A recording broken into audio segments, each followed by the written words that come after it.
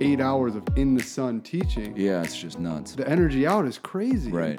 If any of my students listen to this, they'll probably get a chuckle out of it. But part of it is, I mean, I'm pretty relaxed. It's not super serious with me where we're just like full on grinding. Yeah, because there is a lot of like life talk, what's going on, how's the fam, how's everything. I mean, we're talking from elite professionals in terms of other industries, you know, where we're talking physicians and lawyers and business owners and CEOs. And I work with all these guys as well. And these guys they need more therapy than anyone. They love just, hey, let's just talk and what's going on. Yes. And I'm close with all of them, so I know what's going on with their family. I know what's going on with their kids. And part of it is this huge release thing, right? So then from that, they started hitting a couple golf shots in front of me. You think those golf shots get pretty good? Oh, yeah. Unbelievable, right? So then you get this whole thing. They're like, bro, I've never hit a bad shot in front of you. And I'm like, well, I don't know. I've seen a couple weird ones, but that's the whole point, right? So we get into a certain spot where you're just kind of letting it go and you talk about this flow. So the question, of course, is how do we marry those two, right? How do we get that where I'm not, because I can't start a full-time caddy business, which could be interesting, right? Let's talk about that. Right. So we got to set something up where you can get into that space personally, because obviously you perform at a different level when you're in that space, right?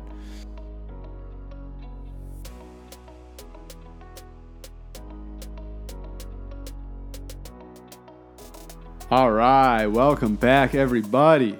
We have Brent Snyder in the house today, and it is unbelievably inspiring stuff.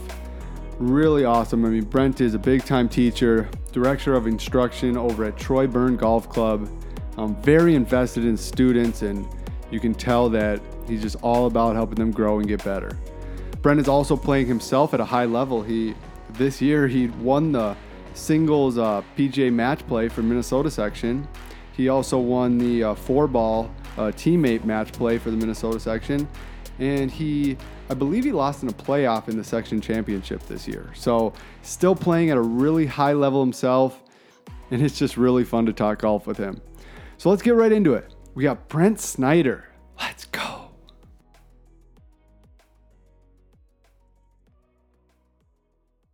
The PGA owns, obviously, the PGA Championship and the Ryder Cup, and for some reason, we're still letting the top 20 get into that PGA, and I forget what the exemption is worldwide for a PGA Championship. I think it's 75, top 75 in the world or something like that. Okay. So you and I both know I'm not number 76, but for some reason, this PGA decides that it's a really nice gesture for the top 20 playing professionals in the country to have that spot in the PGA Championship. So. What an amazing deal they do that. It's really unbelievable. It really is. And I know enough of them out there to almost feel bad. These guys, are playing full-time and trying to get starts. And, to think that I'm taking a major start away from a tour player is sometimes hard to digest. I did earn it, and I did get through, but it's a very different way to get there than a tour player. You think of a tour player trying to work themselves into the top 75 in the world. That's a daunting journey. Oh, yeah. And I need to get through 36 holes in a section championship, and then I need to get through 72 holes in a national championship. And the way it shakes out for the past 10 years, if you can throw even par or better down for 72 holes in a championship event, you're going to be playing in the PGA Championship. That's incredible. That number basically always gets through. So I played great at Philly. Philly Cricket Club's this old style, just tight, bouncy, just really got to kind of control your ball and navigate it around. I am not considered long by anyone's stretch of the imagination, so I need those kind of shot-making courses to really make it work, and that's how I got into Whistling Straits and played the PGA Championship at Whistling Straits. Wow. So you got to play in a PGA Championship. Talk to us about the process of what it's like to qualify, or how you even qualify, starting with sections to be able to play in a PGA Championship. The section championship is something next spring, I think, is number 10 for me for national championship. And it's amazing the amount of weight and stress you put on for those top 8. We've got a very talented section with a lot of great players, and nothing is given in this game. So going into a section championship is always just about making sure that 8 is covered. It depends on how many players you have enter into the field, and Minnesota's usually between 7 and 9 that go to the national championship. So we have this section championship, and then you work towards nationals, which is now always an April event, is formerly a June-July event because the PGA Championship was always in August. And now it's very interesting being an April event as the PGA Championship is in May. And it's, for me, working full-time, having a national championship in April for a Northern boy is a little interesting. Right. I don't take the winters off and play full-time in the winter or anything like that. I'll play in a couple national events here and there, but most of the time I'm working full-time. So, my stuff is really built off of reps getting going. So usually when I get going in the summer, if I have an event a week or 2 events a week or something like that, I can start to get a flow, kind of get a flow going and get a little bit comfortable. And so you're up north in the winter? I am, yeah. We teach year round, and our type of clientele works on it year round as well. So we stay pretty busy. You are so busy, and we're going to get into your teaching and and the company and everything. That's so awesome. But so if you make it to nationals, is that usually down in Georgia? Yeah, so it varies. The PGA has moved it around to a variety of locations. We've played beautiful spots. We've been out to Sun River in Oregon multiple times. I got through, it was 2015 or 2016, I forget, at the Philadelphia Cricket Club. So I snuck through the top 20 there. So what was it like coming down the stretch at the Nationals? Like, it was an absolute hot mess. I was playing unbelievable.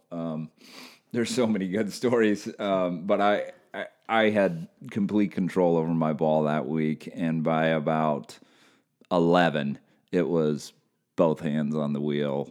Let's go.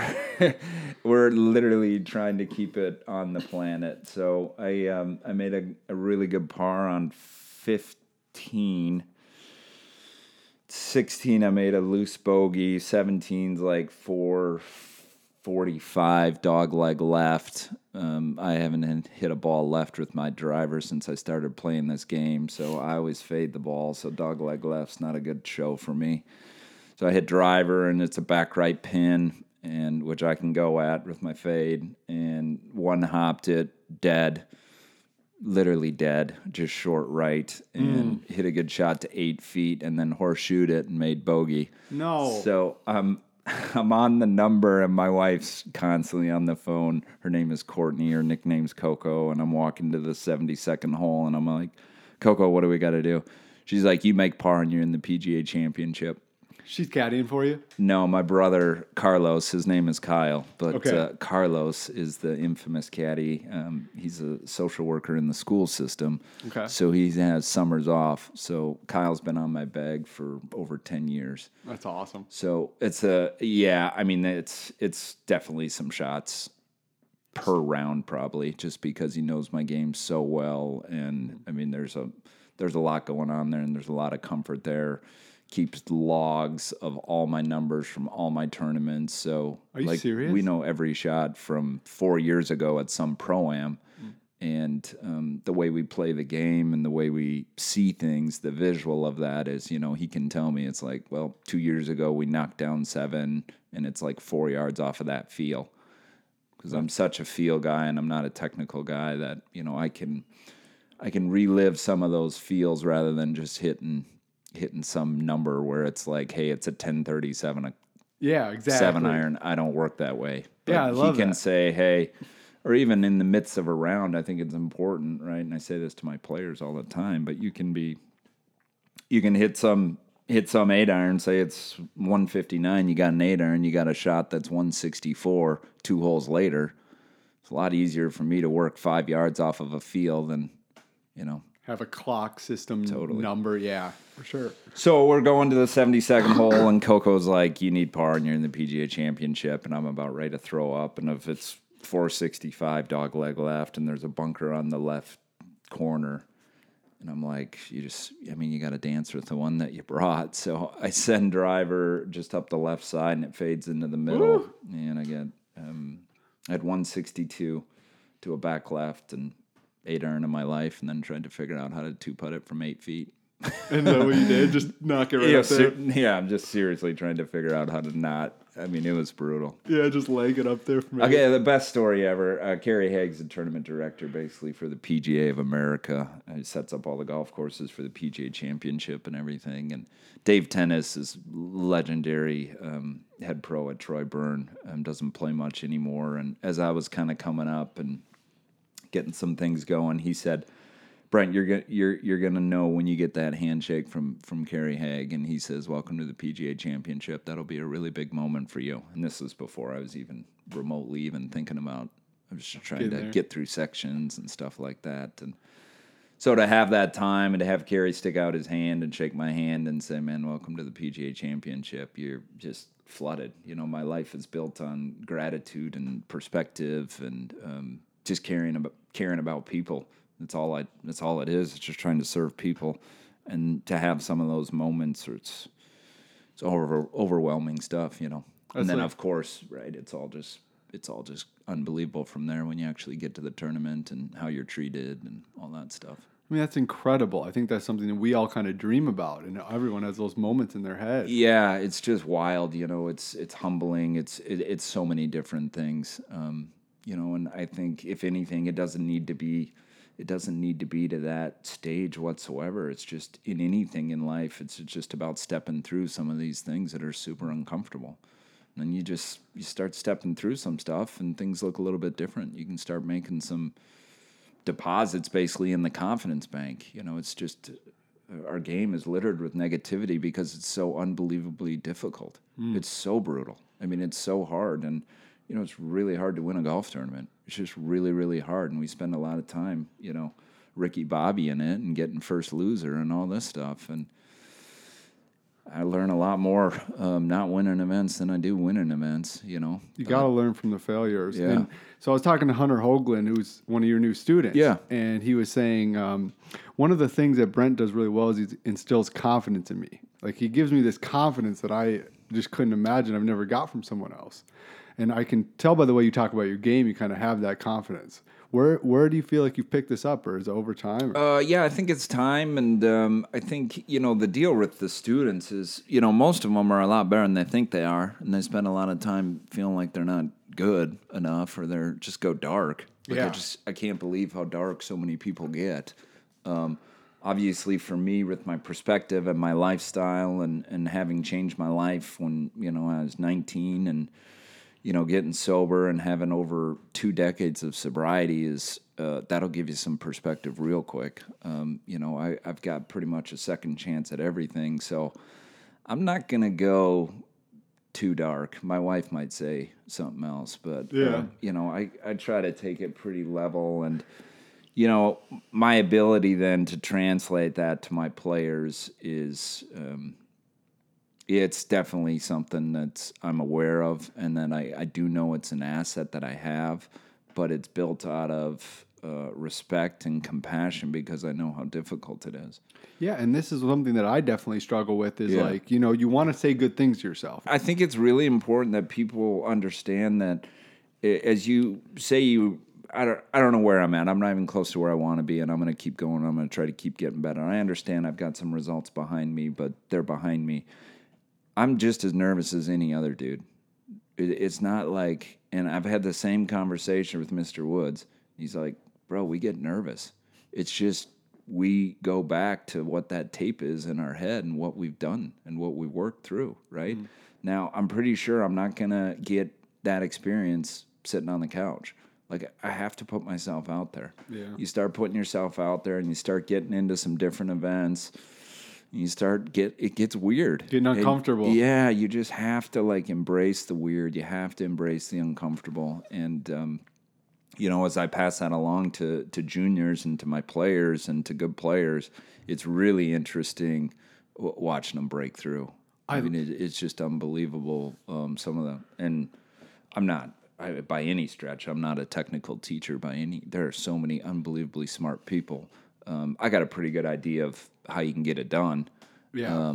And I think a lot of that includes short game and mental work and all this other stuff. But I let my guys do them and my girls. To be honest with you, I don't have two players that swing it the same, and I don't have two identical body types. Well, just going back to what you were saying about getting uncomfortable on the course, I was a football guy all through college. Yeah. So I played at St. Thomas, and I got into the PJ after I just fell in love with golf. Right. And in some of the first tournaments I played in, you shoot okay playing with your friends and stuff, and then you get out there and you're, 10 over through 5 holes. Yeah. And you're like, what am I doing? Yeah, I don't know what, and we all feel that, and I don't know what that vulnerability is to this game, and it's a real thing where I don't know if you feel like there's more eyes on you, or there's massive ego issues, there's massive pride issues, there's a lot of things that go through our head, and you see it with people's reactions, you see it with the thigh slapping, you see it with finger snapping to try to get a ball to slow down, putting a club in a bag a little bit firmer than necessary, and you start seeing these reactions, and it's this idea that, look, I'm better than the shot that I just hit, and I basically need you to know that, which is insane. I mean, it's really, really hard. Mm-hmm. Like, it's really, really difficult, and I'm pretty certain that we're all trying to do the best that we can with what we have to work with. Yeah.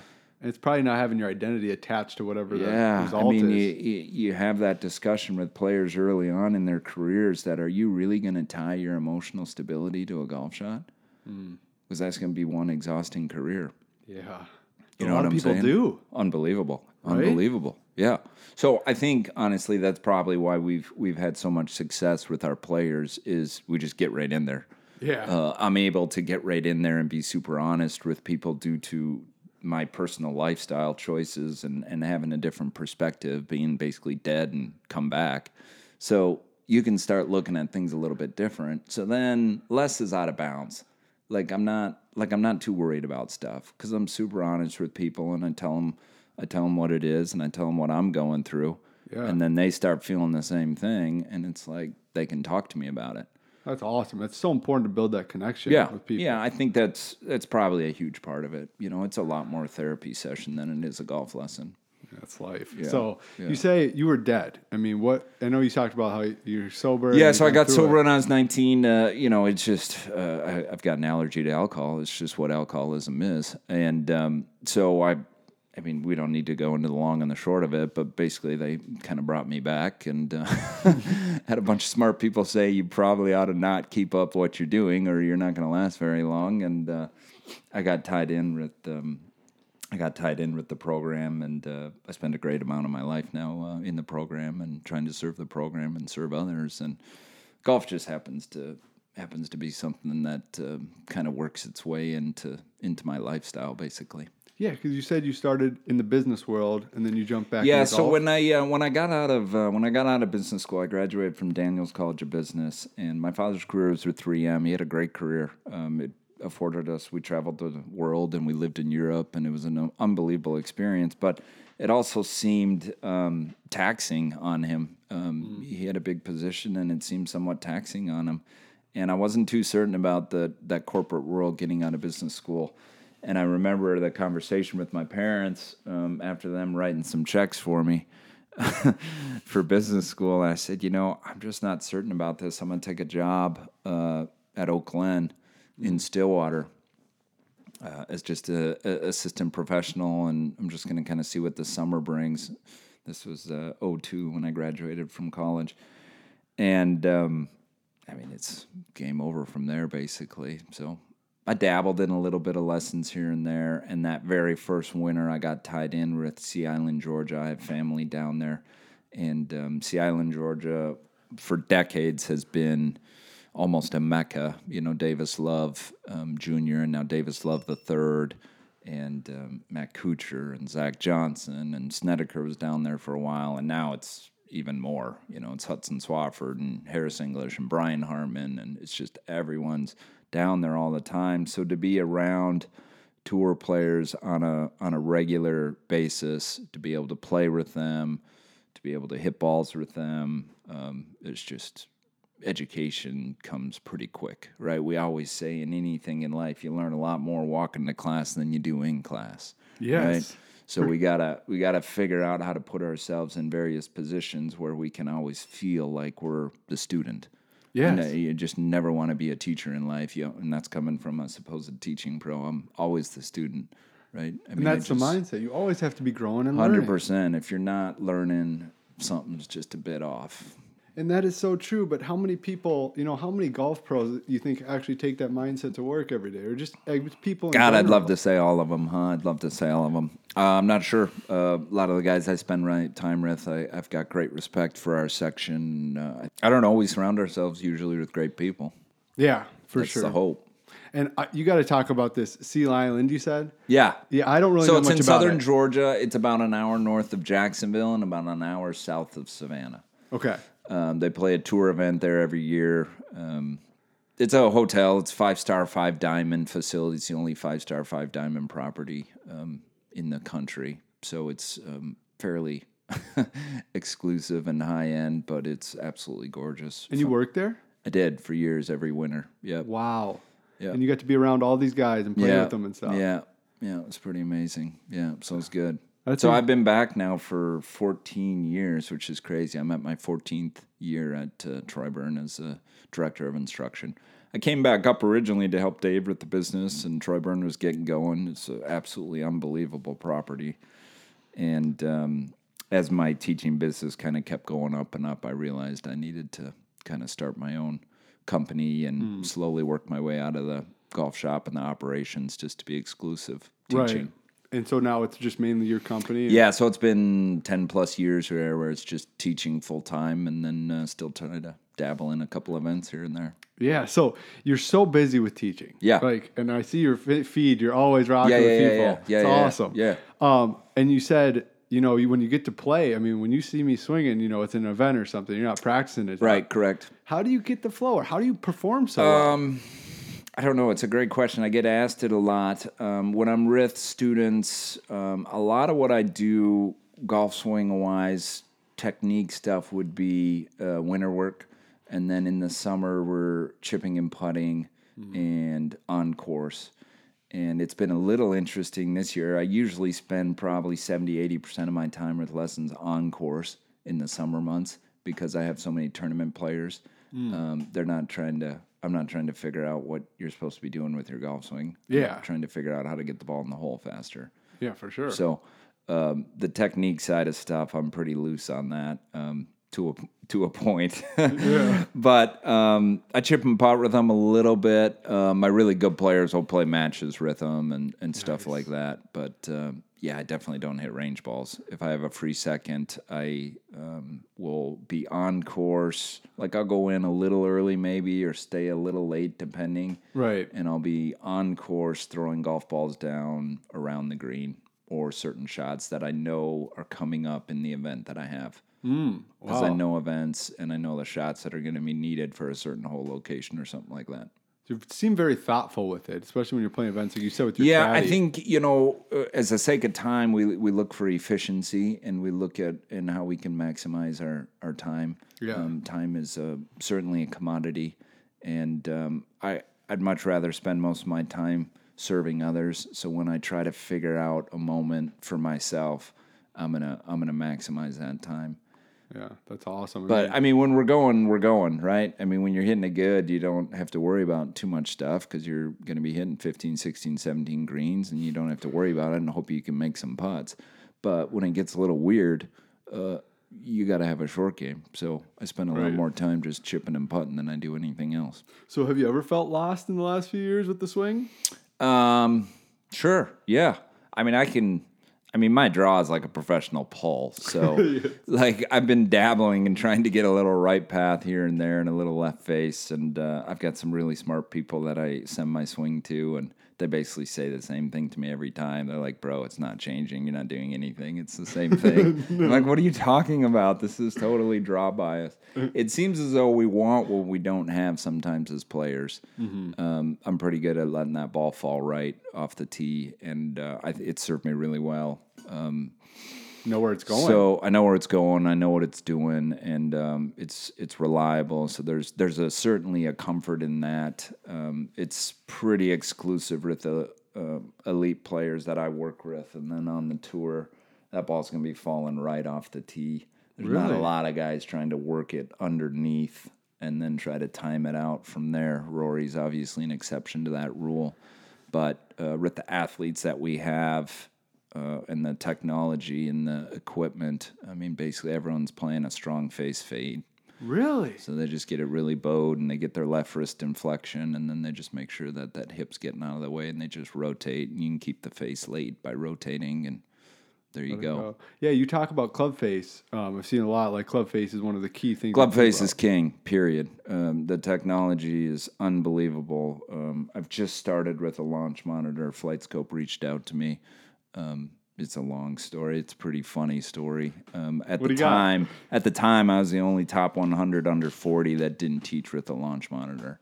Come on. Yeah, that's what I thought. I'm like, you're kidding me. Yeah. They're like, no, everyone in your position is teaching with a launch monitor. And my thought immediately is, what about my players? Do you think my players need those numbers? Do you think my players need to know that data? Yeah. My other instructor, Peter Mackey, is an absolute brilliant instructor, and he's like, bro, what are you doing? You have to measure this. Right. You need to know what's going on in all your players for data. Well, I'm like, guy. I don't care. I just want them to shoot lower scores. I'm not too worried about it. Yeah, you're a field guy, so you're probably like, whatever. So, now that you have the data, it's pretty interesting, and you can start putting some numbers to it. But you dig it? No. Not really. It's fine. It's brilliant. I mean, it's absolutely amazing, the information. Yeah. We use it for their carry numbers, so they're pretty dialed in all their wedges. And it's absolutely imperative for a good player to know their pattern. Yeah. And I don't care if your pattern's a hot mess. If you know your pattern, you can play. Right. And it's not when it's good. You need to know what your slap looks like. You need to know what your ugly stuff is. That's such a good idea. I mean, that's stuff that we all need to be doing more of. Yeah, we just try to get it around. I mean, and you see enough with tour players as well. It's not like 14 fairways and 18 greens. Yeah. I mean, those guys are unbelievable. Yeah. They'll hit 9 greens and shoot 65. I mean, it's unbelievable. So, yeah, you have had so much success in our section, and you're playing well right now. When you go play with some of these guys, you talked about distance. What other things are they, so amazing at? Yeah, I think, you learn a lot, certainly management-wise, and, we hit to positions. It's rare. I mean, the joke, of course, is I play some pro-ams, and I'll bring my buddies that are, clients and stuff. And some of my friends, my regulars, my father-in-law plays, and a couple of they're like 7 to 12 handicap range. Yeah. And they're going literally at every single pin, and I might hit at like 3 pins in a round, right? And at times I may have control over my golf ball. Yeah. And at times, let's be honest, they don't have any control over their golf ball, and they're going at every single pin, and I'm hitting away from pins. I find some serious issue with that. Like, what are you guys doing? Yeah, for sure. And how do you... That's kind of probably part of the fun of just being an amateur too, because you're so used to scoring. They're just whatever. Just have a good time. I'm gonna fire it. What are you talking about? I'm going at a pin. Yeah. I mean, you protect par. A great player makes their score based off of avoidance. A great player doesn't make their score off of conversion. You're right. So I don't know. You probably average 2 to 4 birdies a round, something like that. Yeah, I'd say right about there. Right. You're a great player and you average 2 to 4 birdies a round. Is your scoring average 2 to 4 under par every single time? It's not even whatever your scoring average is, right? So you spend this time trying to sort out, well, what is going on? Do I need to make more? It has nothing to do with conversion. It's avoidance. Wow. Right? Yeah, that's so good. And it's any level. It doesn't have to be elite, right? A guy's making a zillion bogeys, a handful of doubles, and a handful of triples. Bro, you got to make less triples. And then we got to start making some less doubles, right? And we figure it out. Right. So is there a technique issue that's causing you to make a bunch of triples, or are you just ridiculous and it gets weird? Yeah. So then we can talk about it and what gets weird. Now, for an elite player, it's bogeys. It should be really, really hard to make a double. Because if you can keep the ball on the planet off the tee, it should be pretty hard to make a double. Right. So then you're just talking about bogeys. So then you're talking about 3 putts, and you're talking about some missed up and downs and stuff like that. It's not about making more birdies. Yeah, I love that. The avoidance. I don't think about it like that. I think I probably need to. Yeah. It's so good. Par's a pretty good score. Carlos the caddy always used to give me the stat of what 18 pars would do for you on the PGA Tour. What is it? It's over $1 million every year. It's multiple millions every year. Is if it you really? just made par. Yeah. On every hole? You'd miss a ton of cuts. Yeah. But you'd do pretty well, too. Right. Well, you did that at the PGA Championship. You did looking pretty good. Yeah, that's exactly right. Thinking about this like mindset and taking out, is there ever times where you just like sit and talk with your elite players? All the time. All the time. We talk I'm in constant communication. So they just DM me all the time. And I got players all over the country so you got to figure out how to communicate. So communication's everything. Right. It's everything. They just need someone to talk to. And if they're loved and supported as they are when they're with me, it's okay. And then nothing's out of bounds. So whatever they're feeling is not out of bounds. That's awesome. And it's got to be, because golf you got to get a couple things arranged in your life to play to your potential. Mm-hmm. So if you got some other things going on and you've got academic issues, we've got a pandemic, we've got a lot of different things going on. Right. People they just need to be loved and supported. And, how do you keep up with all of it? I'm not certain. I do the best that I can. I'm not certain. I just try to respond to people. And no children right now? No kids. We did just get a puppy, so it's just kind of crazy. We have this toy Australian Shepherd right now named Graham. Nice. She's actually sending him off to boot camp, so he's going to be gone for a few weeks, which is kind of sad. He's awesome. He's 5 months old. Oh. We got him at like 8 weeks. Are you falling in love with him? He's awesome. He's so good. She would maybe say otherwise, but she's spending a lot of time with him, so she's home full time. So no kids. I guess that allows you to do a lot more things. Yeah, there's plenty of flexibility there, right? Yeah. So because of that, there's certainly some flexibility. Yep. Do you? It sounds like you're at the course, open to close. Yeah, day. I try not to go. I've had different. You just have to find different ways to do it. I never ever want the financial piece to be an issue of why someone could or could not take a lesson from me. So I try to keep that respectable. I think with some of the training and the background and some of the results that we have, I could probably change that fairly dramatically. If I was in a different market, I know I could significantly. But I don't know. I just don't love the idea of just smashing someone for a lot to hang out. Yeah, for sure. Hang out and talk golf. Yeah. So it's a tricky balance, but I think because of that, the hard part for me is in season. It's normally like 4 to 5 weeks out to get in with me. Oh wow! So if you get on a whim and someone, hey man, can I get in next week? And I'm like, bro, it's like 5 weeks right now. Like those are hard conversations. Mm-hmm. So people are with us, and it's an extended relationship. I'm not putting Band-Aids on any golf swings. It's very long term. So people start to get used to it, and it's pretty normal for our players to book out, 3, 4, 5 months in advance. It's just kind of how it goes. Well, it shows the value that you offer, and the value that your players are getting. Yeah, I think it's good, and it works. It works most importantly for what they need, and that's all that really matters to me. So I try not to kill myself. I'm usually just 10 to 6. Okay. So I could easily go 9 to 9. Right. But I love my wife, and I love my dog, and I want to bring the utmost respect and energy to every single player.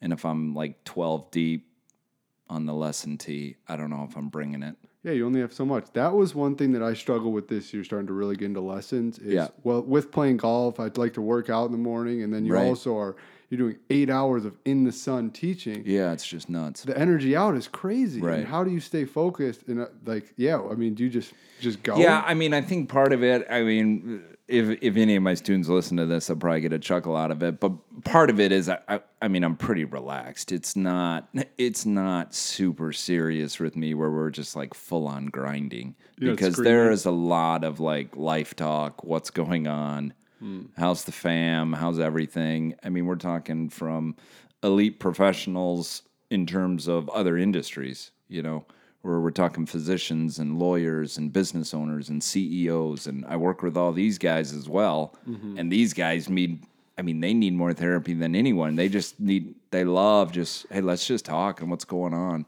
And I'm Yes. close with all of them. So I know what's going on with their family. I know what's going on with their kids. And part of it is this huge release thing, right? So then from that, they started hitting a couple golf shots in front of me. You think those golf shots get pretty good? Oh yeah. Unbelievable, right? So then you get this whole thing. They're like, bro, I've never hit a bad shot in front of you. And I'm like, well, I don't know. I've seen a couple weird ones, but that's the whole point, right? So we get into a certain spot where you're just kind of letting it go and you talk about this flow.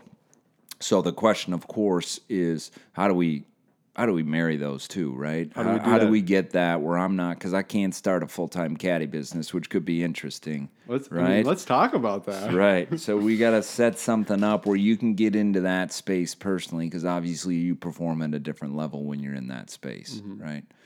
So, and I think it's a lesson for all of us, because I get weird out there. I mean, I'm not immune to that. It gets weird. So how do you Start get hitting back? weird shots. You got to believe. You got to have some function of trust. You have to have some function of trust, and quite honestly, you just have to have a ton of perspective. Is it really that big of a deal? Right. My wife's way more fiery than I am. Like I'll hit a weird shot in a tournament. I'll look over at her and she's like, "What are you doing?" I'm like, "Babe, I swear I'm not trying to hit it over there. Like it got away from me, you know." And she's really competitive, and I'm just like, "It's okay." Yes. But then I can, in certain moments, like, of course, I get super competitive, you know? I mean, Right. wrapping up this year was, you know, we've got this carrot now with the 3M Open, you know? I mean, the player of the year gets free spot in a tour event. So wrapping up player of the year this year was a really big deal to me because I get a free spot in the 3M Open. That's so cool. Yeah. That's so fun. Yeah. Yeah. So I mean, so you're saying just kind of the trust and the belief, and is it Yep. just kind of? I mean, all the preparation you've done has got to just build into that confidence.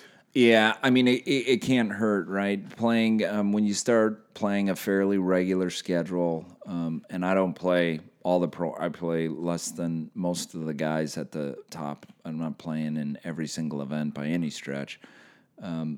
But you start to know the golf courses a little bit. You start to know the shots, but golf doesn't give a rip, man. I mean, every single golf course that we get on, there's always going to be a shot or two or a tee box or two that just straight up doesn't fit your eye. Oh, for sure. And you're in a wonderful position walking up to that tee, what choice you want to make. If you want to just step up and commit and hit a shot, or you're just going to try to, you know, put both hands on the wheel and steer that thing out there.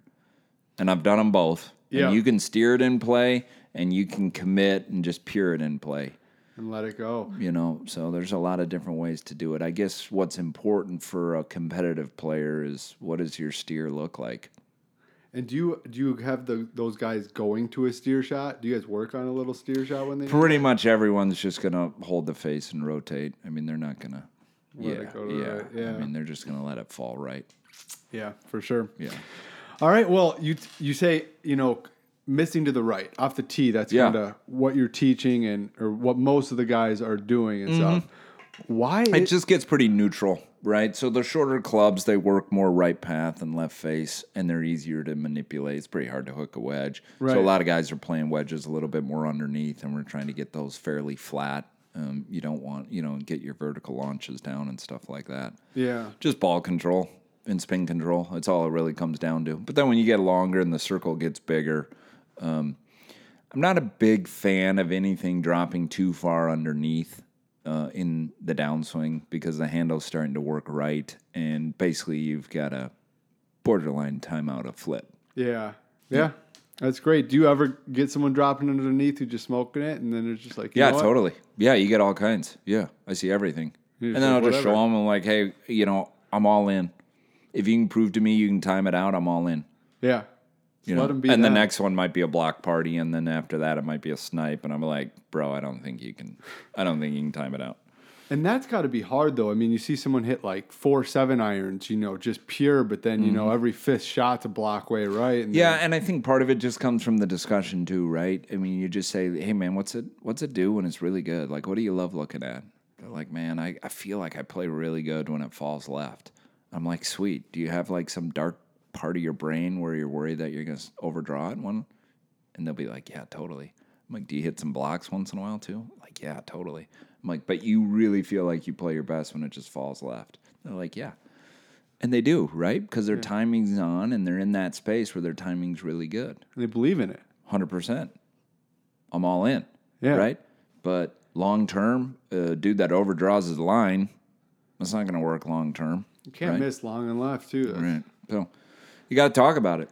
Yeah. You have to talk about it. And if you can slowly kind of gently work someone to a little bit more neutral, where they're maybe a little bit more focused on some of their big muscles and a little bit less of the timing in the hands. It's been my experience that great players have amazing hands.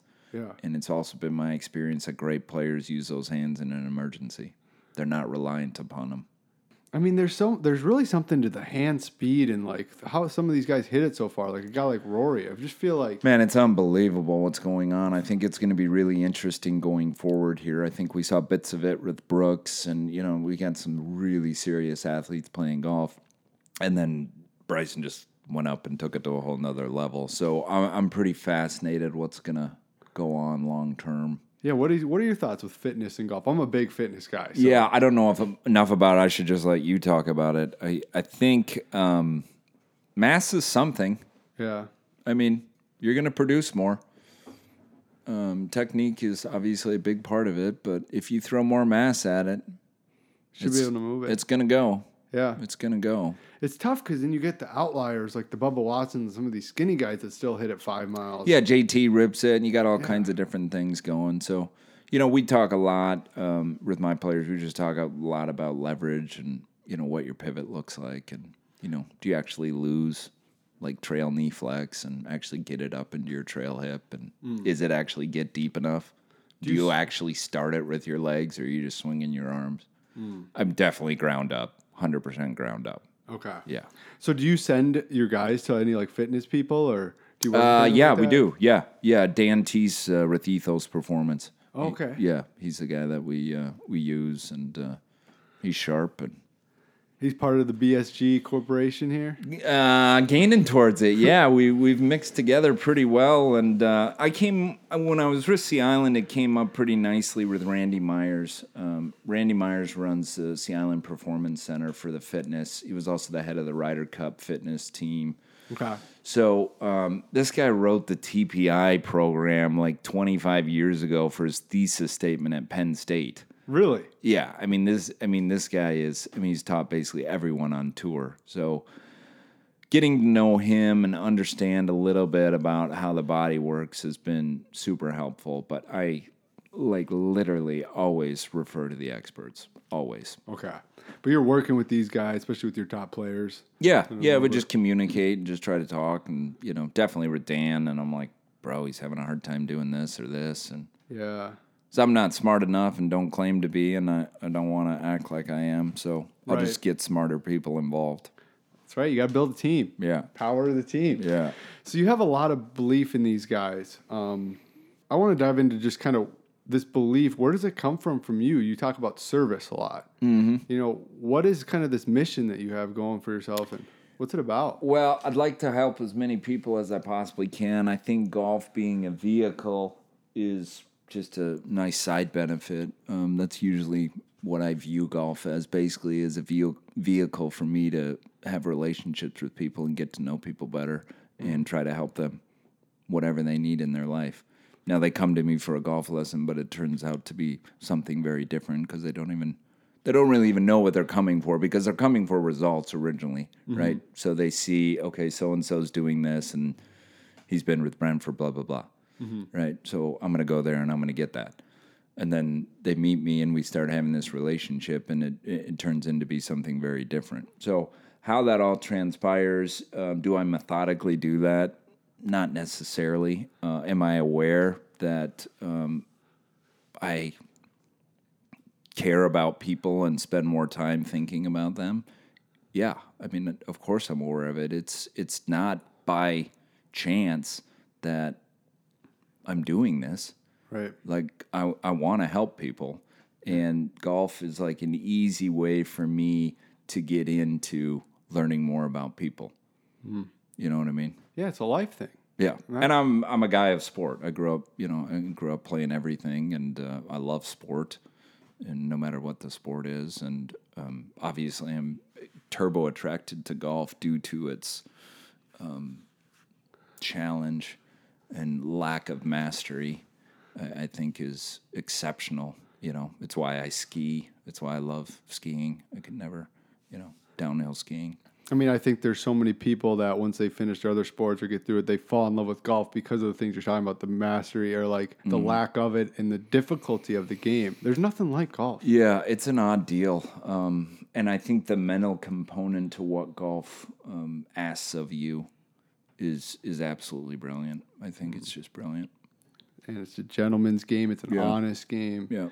There's so much to it. Well, I think what you're doing with the life and like the way you want to connect with people, it's really inspiring and I appreciate it. Yeah, it's my pleasure. It's my pleasure. It's awesome because we need more people leading this way. And this is part of what this podcast is about, is finding people who are out there living with a passion and who are doing stuff of meaning and value and finding fulfillment in things other than, just a paycheck or whatever it is. So that's right. What you're doing is awesome, man. I just wanted to let you know I appreciate it. Man. Yeah, I appreciate it. Tell me about your game. What's been going on? I just saw you got into the State Open this year. So, yes. Did you qualify? I did over at Highland. Awesome. So what was that experience? Highland, it usually takes level par or less through Highland. It was probably one of the coolest experiences of my life. I played a national championship in football. We got to do some cool things, and this was probably the top thing ever for me. So when I first got into golf after college, I was hacking around 95s, 100s, whatever, hitting a huge slice, just an athlete out there playing golf. Yeah. And just steadily fall in love with it. And I worked for Chris Sauer over at Riverwood. Okay. And he's just been kind of mentoring me. I went down to Arizona for a winter. Then I've been down to Florida the last 2 winters. And just like you said, learning from people, playing with getting into money matches where I'm losing my money, but I'm understanding the game. Right. So anyway, we've been going through it. And my game is a lot of trying to, it's not playing avoidance. It's trying to convert. Let's convert. Yeah. Let's convert. Yeah. There's work, but I love the process of it. Yeah. I love it. And getting to that part of the stage, like I've been able to shoot some cool scores in my life. Yeah. But I probably have 3 or 4 80s if you go look at the PGA this year on my web. I could shoot an 85 with anybody. Right. So coming down the stretch of that tournament, I was 2 over at the turn and making some birdies and then holding it together was pretty awesome. And then just being there, playing with guys like you and then seeing Angus and all these studs, just to be there in that environment for 3 years, it was a super fulfilling experience. Man, that's awesome. So you made a couple down the stretch and then kind of held on? Yeah, Did you shoot 1 over or level or something? 1 over. And no playoff? Playoff. So it was a wild story. Tell me about the playoff. Okay. Playoffs are not good. We don't like playoffs. Playoffs are uncomfortable. So we probably love it. And we love it. Yeah, me and you are like, let's get uncomfortable. But so I make the turn. I make 2 birdies, and then I par, and I have 2 par 5s at Highland back to back. Okay. So I'm like, all right, like I'm gonna get in. I bogey the first par 5. Nice. And I have the shanks right now. I had the shanks right before this event. So I'm just like all in my head, right? Next par 5 comes in. I'm on hole like 15, and I'm 1 over now, and the cut's at 1 over. And I hit my second shot into the greenside bunker in a par 5, and it's the thinnest hard lie, and I have sculled so many bunker shots in my life. So I committed to putting it. I putted it out of the bunker to about 6 feet, and I made the putt. Dude. So I was just... That is awesome. Unbelievable. So now I'm back to even par, and then there's 1 hard hole left. It's a long par 4, dead into the wind that day. I slapped a drive out there, and I got like 200 blister in the wind. Yeah. over this tree, and I just smoked a 5-iron up over, like a shot that, like, Yeah. long iron, just one of those yeah. shots that you're Yeah, just yeah. like, yes. Hit it in there to 12 feet to a tuck pin, and I 3-putt. Wow. So I hit that shot. I'm thinking, oh my gosh, I did it. And I get up there and I 3-jack. Yeah. Well, anyway, I held on the last two par. So I was Yeah. 1 over and I got Yeah. into a playoff. And first hole, 2 guys get out. There's 5 in a playoff for 2 spots. Ugh. 5 guys, 2 spots. First hole, 2 guys get out. So I'm with 3 guys left. Mm-hmm. Next hole, 1 guy birdies and me and the other guy par. So he's So it's in. 2 for 1 now. We went 4 holes back to back to back. With a bunch of bars. Yeah, a bunch of pars. Nobody could hold it down. Good for you. It was so fun. And then the last hole, I hit the green in 2, and he was dead in the trees, about 50 yards out in 2. He gets it up and down, and I 3-putt, and he got in, but I ended up being an alternate. So You got in on the alternate. I got in on the alternate, but That's awesome. That was your first state open. that was my first state open, and it wasn't the best. I mean, I didn't play the best. I started Doesn't out pretty matter. well. You can't believe how big of a deal that is that you got into one now, and now you start rolling this thing forward. It's a that's it. huge deal, man. And you talk about grateful is one of your thing on your Instagram. That's it. That's it. This Nothing else. this platform is called Attitude of Gratitude, AOG. Right, So it's right. just being grateful for that experience, and then building from that and Yeah. going forward with the big things. I mean, it was awesome. Yeah. So my golf game is a little bit of spray it. We're trying to hone it in. We can You like to play and you like to compete, and competition's it, man. yeah, It's so life. you'll get going. You just keep trying. Yeah, got to keep playing. Might have That's to come cool. see you. You play a couple of pro-ams here and there, or what? I do. I play a few. I play down in Austin on the Spam one, which is a fun one. So I play probably 4 or 5, and Yeah. try to play the assistance events.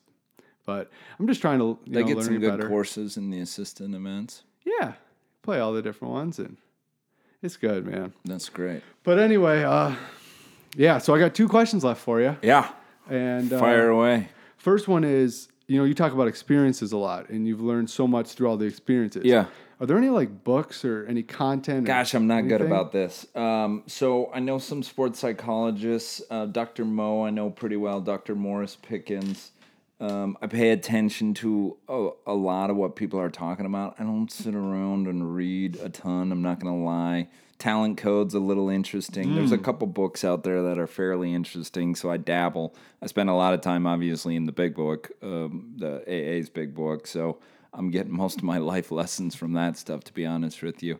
But I think what I'm noticing from a lot of people that are really smart is this, there's a level of patience, there's always a level of perspective, and it's always just steeped in gratitude. Now, it seems to be kind of a big deal as time goes on here, and I've been trying to live this since I was basically 19 years old. So I'm taught from a very different perspective because I'm taught from, a crazy life and a complete psychic change, basically having a psychological change and actually spending your life trying to do a better job every single day, right? So thankfully for me, that doesn't include drinking anymore. So now I find different ways to push that into everything that I do. So in terms of experiences and how you get through stuff and how you work through it, it's a matter of choice. I didn't used to have many choices because of the lifestyle that I lived. And now I have an enormous amount of choice because of what this gift of sobriety actually is. So from that, I got to try to make some half-decent decisions every day, and that usually comes back to how can I help more people and how can I serve more people. Comes back to the service. Is it hard you have probably got some confidence from overcoming that, but has it been easier to make those good choices now as you built this life? Yeah, it's a lot easier than the other way. Yeah, it gets a lot better. Every day just keeps getting better and better. So, the idea that it has to look a certain way or it should be a certain way or someone ought to act a certain way or you should do that. I've got some real issues right? Yeah. I mean, the idea that, hey, if everyone just would act right, then things would be just fine. That's a really warped, sick way of thinking. And I'm very capable of getting into that space with how my brain used to work and still does at times, right? So I have to make these choices consciously of how I want to take care of people and how I want to take care of relationships, right? So does that get easier? And do I replicate it more often now because of how I run my business and how heck yeah, of course, right? And then this whole other side of trying to figure out how to get a ball in a hole and put yourself in these unbelievable circumstances of trying to win championships and trying to win tournaments is like, it's wild. Going It's to just play Whistling absolutely wild. Straits. That's incredible. Yeah, I mean, come on, right? You get into a PGA championship and your first immature thought is like, dude, I don't want to like top pull it and smoke a 4-year-old, you know? Like, let's try to keep this thing in front of me. And my practice rounds were Davis Love was getting ready for the Ryder Cup captaincy at Hazeltine. So I played my practice rounds with Davis and Zach. And so, you know, we've got, you know, thousands and thousands of people following our practice round groups. So the actual event, it wasn't like I started on 10 and, you know, yeah, you're nervous though. I'm not lying. You're nervous. Unbelievable. How'd the tournament go for you? I played good. I missed the cut. I played good. I shot. Carlos always tells me this. I was T9 in overall ball striking in the entire field after round 1. Wow. And I was 4 over par. So I made 4 bogeys and I made 14 pars. So where you start looking at this experience and how you can help people and use your experiences to help other people. Where were my nerves exposed? Obviously, they were on the green, right? So every single green I hit, I 2-putted and made par, and every green I missed, I 2-putted and made bogey. And around here, I'm somewhat known for my short game and scoring the golf ball. Yeah. But out there, it's a little bit different. It's crazy how that pressure comes in, huh? Yeah, it was fun, man. I hit some cool shots. It was fun. Unbelievable experience. Well, that's so cool, and I know golf will continue to take you to unbelievable places. Yeah. All right, favorite course in Minnesota here? Do you have one? Just across the river, we're unbelievable. Honestly, the shot value at Troyburn is unbelievable. White Bear Yacht Club is a beautiful golf course. I like that a lot. Man, honestly, you can dig it out of the dirt. Like, if there's a green and it's like half decent, and like I love being outdoors and I love golf courses. And you know, there's some that you're kind of wondering like what they were thinking in terms of architectural design issues. Yeah. There's plenty of that. But I'm gonna love like most of them, to be honest. I'm gonna find the high points and the good points about every golf course. White Bear is really good. We were at Minnetonka this morning for that championship. It was good. Summerbee's always good. Windsong's nice. We got so many good ones. It's amazing. We were golf. just saturated with phenomenal. I have a home. My family has a home up on Bay Lake in northern Minnesota, just short of Brainerd. And Brainerd's got some ridiculously good golf. You know, you start walking on some of those holes around the lakes, you know, with the Classic and Cragans, and, you know, people will come from all over the country to get that Northwoods experience of playing golf course around these lakes, you know, and we're just like, yes, whatever. It's absolutely gorgeous. We just live here.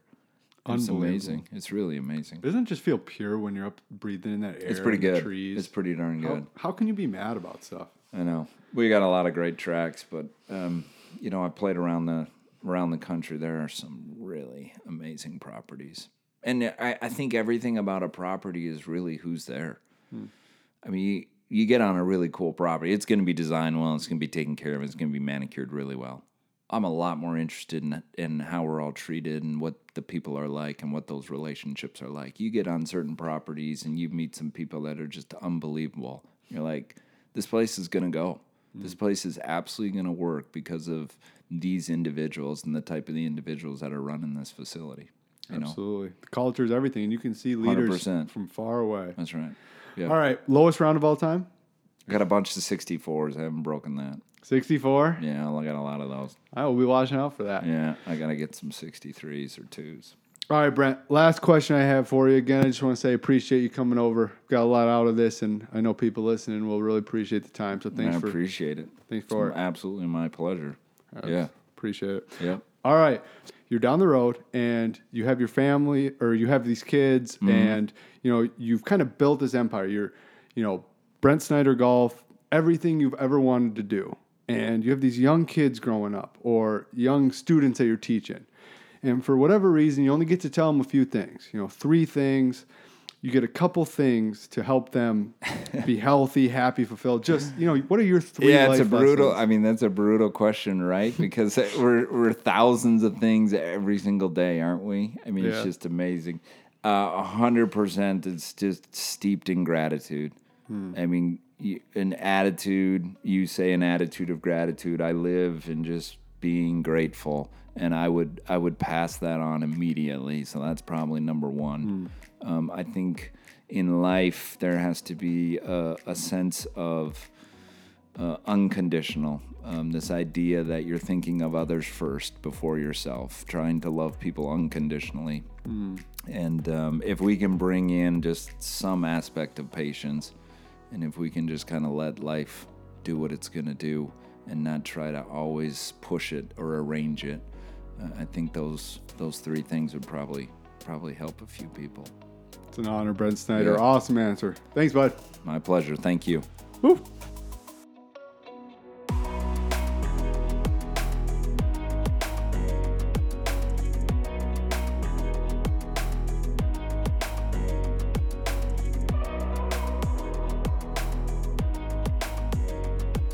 And that's a wrap, my friends. Thanks so much to Brent for his time here. Everyone go follow him. He hangs out mainly on Instagram. It's at Brent Snyder Golf. He also has a BSG Performance and a BSG College Advising. So go check him out. He's tagged in all my stuff here. You know where to find him. As always, thanks everyone for listening. I really appreciate you being here. Let's keep working. Let's keep getting better. And let's keep striving for something more. Have an amazing day. And we'll talk to you next time. Let's go.